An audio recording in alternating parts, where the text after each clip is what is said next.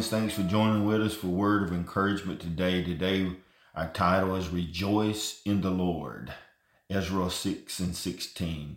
Then the people of Israel, the priests, the Levites, and the rest of the exiles celebrated the dedication of the house of God with joy.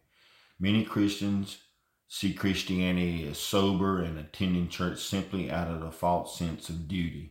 Such an attitude tragically deprives them of the greatest of all joy, the joy in the Lord. God offers you fullness of life. Turn to Him and you will become more aware of His life-giving Spirit. As you open yourselves up to the Holy Spirit, you will find that your worship, Bible study, prayer life gains new meaning. If you place your trust in the living Christ, you will discover that God is no longer a remote being, but an integral part of your life. Worship ought to be a joyful experience. Praise God. Open yourselves to the Holy Spirit and He will raise you up, amen, in a enthusiastic, amen, and powerful walk in Christ.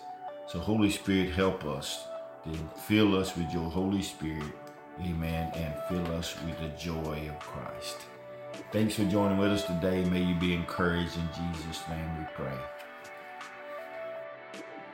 This podcast was produced by Turning Point Ministries. Our mission is to saturate the world with the life-giving power of Jesus Christ. We need your help to do this. You can support us by going to tpworship.com and click on the Giving tab. Follow us on Facebook and Twitter.